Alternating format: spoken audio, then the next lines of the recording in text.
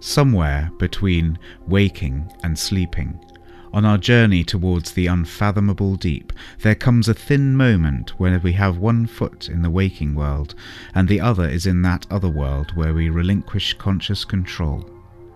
Pausing here, and straddled between two planets that drive one another like gears, the attentive traveller will notice a narrow door, only wide enough to sidle through. This is the border of sleep, where imagination and reality are braided together, a chasm in the crust of consciousness, venting the hot pumice of imagery into the irresistible magma of narrative.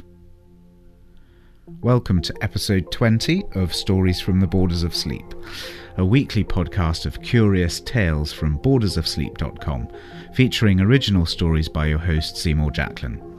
Visit bordersofsleep.com for more information or to leave some feedback. Artwork is by Robin Traynor, production by Tim Wiles, and the soundtrack for this week's episode is from The Depths of a Year by Erin Starks and Finding Sanctuary by Anthony Salvo, and they are both available from magnatune.com. This podcast is also available on iTunes. So, if you are ready to journey with me, then I shall begin. Bear Bridge by Seymour Jacklin. On my way home from school, I would always stop to see my grandmother. My own mother had told me that she appreciated the company. In hindsight, I recognised that it was an equitable arrangement, as it gave my mother an extended respite from the ceaseless questions of a 6-year-old boy, and it gave me the opportunity to eat warm currant buns and to talk to someone who always had time to answer my insistent queries. "How do grapes get turned into currants, Granny?" "Well, if you leave them out in the sun, they shrivel up into currants, dear." "How do grapes get turned into wine, Granny?" "Well, if you squash them and let them rot, then the juice becomes wine." I did try making wine once, and my rotting bowl of grapes grew green fur. "Granny?" "Yes, dear." "Why is the Bear Bridge called the Bear Bridge?" The so-called Bear Bridge lay on the track that ran down the side of the church and over the river to the water meadows and the pine forest beyond. Granny handed me a mug of hot black currant squash and poured herself a cup of tea. I was resting my chin on my folded hands on the tablecloth in my customary pose, as Granny never objected to me putting my elbows up on the table. She leant forward so her head was level with mine, and said that it had everything to do with why the place we lived was called Bakerton. "Why?" I asked. My grandmother pushed her cup to one side as if to clear the space between us, and she began, "This village was not always called Bakerton. In fact, it was called Bareham, and it came to be called Bakerton after a certain heroic baker saved it from an awful thing that happened." "What happened?" I asked. "We had trouble with bears," she said. As I recall her telling this story, it always seems as if she told it as if she was rarely there at the time, so I'm sure I'm faithfully reporting what she said when she said we had trouble with bears. "They came out from the woods on the other side of the water meadows," she continued. "Who knows why? Perhaps they'd decided to give up hunting for food and decided to rob and pillage wayfarers instead, for these bears were more fierce than any highwaymen. They didn't have the manners of Dick Turpin or the looks of swift Nick Neverson. They didn't even have the cunning of Galloping Dick Ferguson or the breeding of William Plunkett. Just brutes they were. And they hung about that bridge we call Bear Bridge, down there, attacking the good folk of this village. Some they dragged off, and those were never seen again. Others escaped with their lives, but lost a limb. And those who survived without harm said that it was sometimes possible to distract the bears and make a run for it, and this was the only chance. So for several months those bears held the upper hand, and the villagers would go nowhere near Bear Bridge. Fields laid untilled, trees uncut and meadows unmowed beyond the river. But at the turn of the year, with the shortening days, it became urgent that the villagers get to the forest in safety to collect their winter supplies of wood, and there was a great deal of anxiety abroad. Little huddles of people could be heard discussing the bears on every corner. Now, there was one man for whom the problem had become more urgent in recent days. The poor baker was down to his last batch of flour, and he knew that he must cross the river to visit the miller if he was to keep his customers from going without bread. By an unfortunate dint of history was the mill on the wrong side of the bridge, perhaps because in former times a miller was treated with fear and ostracized from society, since the grinding of flour was considered to be a black art, secretly guarded by generations of millers as it was held in suspicion by common folk. So the baker poured out his last measure of flour and mixed a fresh dough with a little water and salt and some leftover dough from his last batch that held the yeast wherein lay the magic of his own carefully guarded skill. And leaving it to prove, he set out towards Bear Bridge, hoping against hope that he might be able to outwit the bears and bring enough flour back to last him well. He had no plan in his mind, but considered that, just as when one is mixing dough, one must alter the recipe a little every time according to the atmospheric conditions, the age of the flour, and the virility of the yeasts, he would improvise and rely upon his cunning. As he crept down to the bridge, he kept under cover of the long grass and the reeds, keeping as low as he could until he could get a clear view and see if there were any bears in his path. There, to his horror, lying on the bridge were two of the largest bears he had ever imagined, blocking the way with their mountainous bodies, side by side, facing the village and snoring monstrously. Their heads were rested on their paws and claws as long and as sharp as a rack of carving knives, and they snorted in their sleep. Their grisly flews quivered, revealing their savage teeth. The baker took hold of a mossy log about as big as a rolling pin. It would have to serve him as a weapon if they awoke. As he pondered what to do, an idea came to him, and he moved quickly, knowing that if he stopped to think for too long he might think better of it or miss the moment. From his hiding place in the reeds, he lifted the log over his head and flung it as far as he could up the river. It landed with a loud splash, and in an instant both the bears awoke and reared up, blocking out the sun with their shadows and looking wildly up the river to see what the noise was.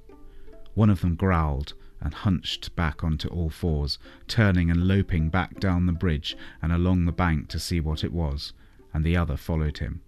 This was the baker's moment. He scrambled onto the bridge and began to run with all his might. Thump, thump, thump, his feet pounded the bridge as loud in his ears as his own heartbeat. The second bear turned around and saw him and began to canter towards him, but he put his head down and watched his feet, urging them to go as fast as possible. As he gained the other side of the bridge, he saw a huge shadow coming from the right and felt a tearing pain between his shoulders as the bear's claws ripped the shirt from his back. Instinctively, he skipped to one side and redoubled his speed with a sudden burst of terror. He didn't look back, but ran on, uncertain if he was being pursued or not, yet not permitting himself to slow down or look behind him for an instant that might cost him his life. He did not stop until he came to the door of the mill and hammered it with his big kneading fists until the miller opened it and he fell inside, staggering across the threshold. The miller slammed the door behind him. "Are they following you?" he asked. "I don't know," gasped the baker, and sat down upon a sack of flour to get his breath back. It was then he noticed that his neck felt wet, and he lifted his hand to wipe it. It wasn't sweat, it was blood. "Let me have a look at you," said the miller, laying a hand upon his shoulder and peering down his back. "You have a nasty gash there. I'd thank you not to bleed on my flour, but go into the kitchen and my wife will give you water and a towel and find you another shirt." "Sorry, thank you," panted the baker and looked gratefully at the miller. It would be easy to believe the things that were said about millers. This one had deep-set and secretive dark eyes in his pudgy face, and a hooked nose that looked as if it had been borrowed from a bird of prey. On his cheeks were a few untamed wisps of a beard that seemed to want to grow anywhere but on his chin. Nevertheless, he was smiling, and his manner was warm and jovial. The baker got cleaned up and changed, while the miller loaded a couple of sacks of flour and tied them together so that they could be saddled over the shoulder and carried easily. "How much do I owe you?" asked the baker. "Well, I'm awfully fond of currant buns, so you may pay me in kind if you wish. I should be grateful to have from you 2 baker's dozen of your best currant buns before the week is out, and we'll call it square," said the miller. "And because you're now in my debt and I have a vested interest in your safe return, let me give you something to help you on your way." And he handed the baker a long shank of bone with a few dried scabs of meat still clinging to it. "Give this to the bears and they will let you pass," he said. The baker thanked him and apologized again. He didn't know quite why, and then thanked him again and thanked him and apologized several more times before he set out again to return home. As he approached the bridge, he saw that the same 2 bears were there again, regarding him with malevolent disdain and waiting for him to come within striking range. As calm as a basking otter, the baker stepped onto the bridge and held out the bone in front of him. The 2 bears bore down on him and knocked him off his feet, and the weight of the 2 sacks of flour on his neck pinned him down. The bears were snarling. The baker closed his eyes and waited for the kill, but it never came. When he dared to open them, he saw the 2 bears fighting over the bone. He got to his feet as quickly as he could and ran again, a little slower and heavier than he had run before, but with no less effort. He ran until he reached the church, stopping by the lich gate to catch his breath. Well, the baker made 26 buns the very next day, with cinnamon from India and raisins from Italy, and not being one to keep long accounts, he placed them neatly in a tray and hoisted them on his head, taking care to stop by the butcher's and beg for the largest and juiciest bone he could provide. "This would be the shank of a sure-footed sheep," said the butcher, handing it to him. As before, he walked to the bridge, even daring to whistle tunelessly to himself. But on this day, there were not 2, but 6 bears, drawn up in a crescent formation like a Saracen patrol, ready to close around him. Feeling a little more frightened, but daring not to show it, the baker advanced across the bridge, proffering the bone in front of him and balancing the tray of buns on his head. To his surprise, the bears ignored the bone, but the lead brute swiped the tray of buns, tipping all 26 of them out onto the planks of the bridge, and they rolled about, and the bears went after them. 2 even followed a single bun into the river with a splash that woke the startled baker from his fear. The bears were cramming the buns into their mouths. The baker ran again, and did not stop until he came to the mill. The miller was surprised to see the baker again so soon, and carrying not 2 baker's dozen of currant buns, but a slightly pungent sheep shank. "I see you are in better shape than before, but you do not need to repay me for the bone, but for the flour," he said. "Alas, those bears have got the better of me once again," said the baker. "They've stolen the buns, every one of them."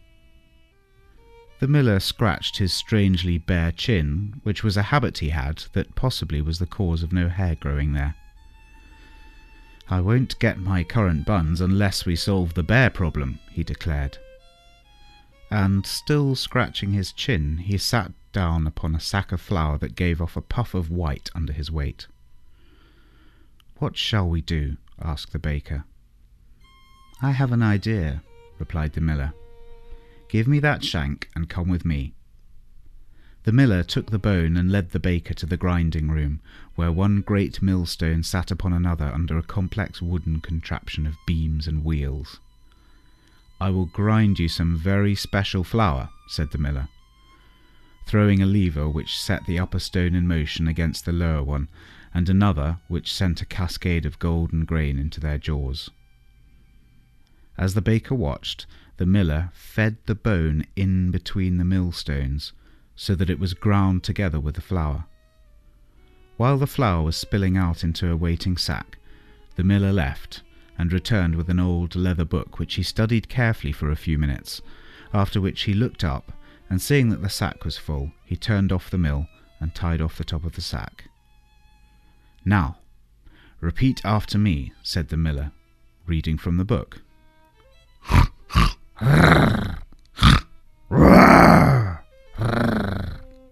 Said the miller.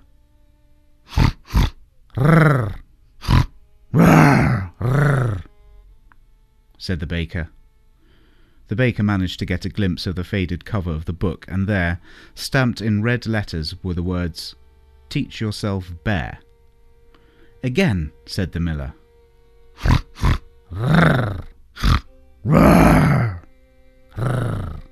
Said the baker. "Have you got that?" said the miller.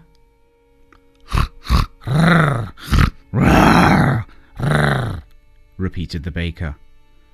"Good," said the miller. "Now this is what you must do. Take this flour, and when you go back over the bridge, you must repeat that to the bears exactly as I have told you. You are promising to return with another tray of buns for them the following day. You must then go home and bake a batch of 26 currant buns using only this special flour. Tomorrow, come again, bringing the buns with you, and when you reach the bridge, throw the buns down, and all will be well." So the baker did just as the miller had instructed. He set off home. As soon as he was in calling distance of the bridge, he raised his voice.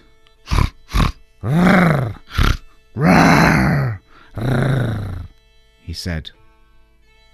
The bears stood back and let him pass, sniffing him greedily as he went between them. He noticed that his tray was torn up and lying in pieces on the bridge. The next day, he got up early and stoked up his ovens. Taking cinnamon from Ceylon and raisins from Morocco, and only using the special sack of flour, he baked a batch of 26 raisin buns, placed them neatly in a tray, and set off one last time for the Bear Bridge. When he got to the bridge, the bears came out to meet him. There were too many to count, such was the mass of fur and teeth. As he had been told to, the baker pretended to trip, and the tray flew off his head, scattering the buns. But this time, as soon as the buns hit the ground, they suddenly sprouted legs, sure-footed legs, 4 to a bun, and began to run ahead across the bridge like a tiny flock of miniature sheep. The bears gave chase, but the buns stayed ahead and dashed along the track towards the forest. The last that anyone saw of those bears, they were chasing the buns. And for all I know, they could be chasing them still, said my grandmother, and took a sip from her cold cup of tea. And ever since then, this village has been called Bakerton, in honour of the baker. Would you like a currant bun, darling? She asked. Why don't they call the village Millerton? I asked. Oh no, she said. That would never do.